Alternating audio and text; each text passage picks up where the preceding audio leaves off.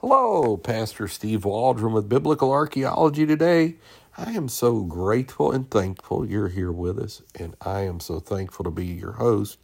We're going to be looking at Cana of Galilee. We're doing like a Holy Week kind of series where we're just looking at some cities and locales that are with our God and Savior, Jesus Christ, the resurrected King.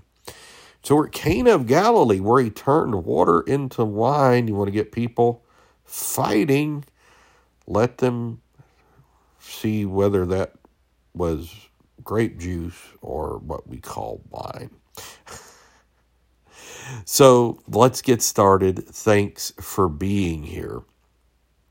So, of course, it's mentioned in John chapter 2, John chapter 4, visiting Cana. It's mentioned that Nathanael, sometimes identified with Bartholomew, including in the Synoptic Gospels, list of apostles comes from Cana. There's a Cana in Joshua, but probably a different Cana. In secular history, the annals, we're on Wikipedia, by the way. I don't know if I mentioned that. The annals of Assyrian king Tiglath-Pileser III, who conquered the Galilee in a 733 BC campaign, contained a badly preserved list of cities that had been thought to mention a certain Cana with a K, relates that 650 captives were taken there. However, a revised transliteration revealed the one well-preserved syllable to be a Q, K-U, not a K-A, so Cuna. Flavius Josephus mentions more than one place named Cana. In the context of the Galilee, there are two mentions in his life. One is a place on the road from Julius, and the other is a place where he resided about a day's walk from Tiberias. So there's various places. I remember we were supposed to go when I was in Israel, and we were not able to make it.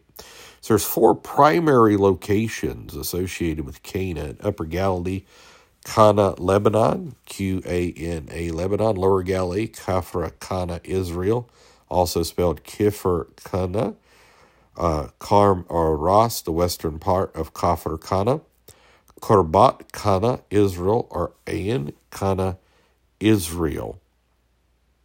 The village of Cana, Lebanon, Q-A-N-A, about 18 miles from Tyre, Lebanon, is traditionally held to be the correct site by many Christians, and is Eusebius' pick in the 4th century Onomasticon. It's a popular tourist site commemorating the miracle. So, we're just going to stop with the traditional site there. But the other ones, I've done a podcast several months ago looking at the different possibilities.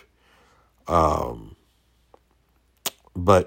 we're just going to stop with that one. Some people think that the Ain Cana Arena, Israel, is also a possibility. It's the Arab town currently arena on the way out toward Mount Tabor, small spring called Ain Cana, which was identified by Claude Regonier Condor in his tent work in Palestine, 1878. It's a better location based on entomological grounds. Some early Christian pilgrim reports mention the spring associated with the Cana of Galilee. No excavations. So this is one of those places that hasn't been well excavated per se or identified. Long story. God bless. We know it happened. The Bible's true in so many other hundreds and thousands of details. This one, if God tarries and wills, will eventually be rectified as well. Thanks for being here. Share with your friends, family, church family. Put it on social media. Leave us a 5-star review. God bless. We love you. Join us tomorrow. Bye-bye.